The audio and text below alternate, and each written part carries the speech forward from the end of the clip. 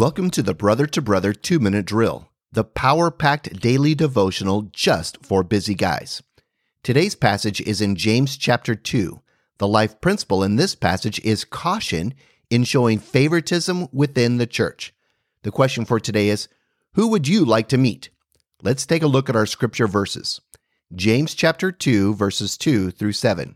For if a man wearing a gold ring and fine clothing comes into your assembly, and a poor man in shabby clothing also comes in, and if you pay attention to the one who wears the fine clothing and say, "You sit here in a good place," while you say to the poor man, "You stand over there," or "Sit down at my feet," have you not then made distinctions among yourselves and become judges with evil thoughts?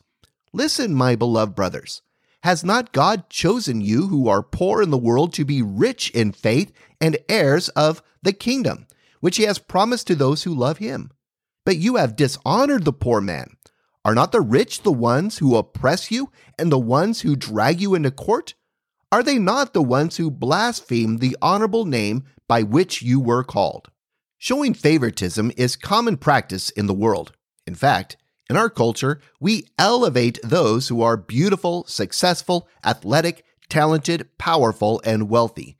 They are the celebrities in our wider culture, and we even show favoritism within our friendship or work circles.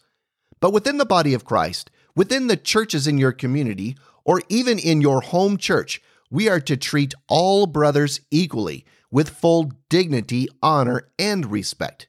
If Damian Lillard, the all-star guard with the Portland Trail Blazers, walked into our home church one Sunday morning, everyone would surround him and be in awe that he was visiting us. Without a doubt, we would offer him the best seat. We would give him constant attention and praise, and of course, the senior pastor would seek to meet him personally, thank him for coming, and probably invite him out to lunch.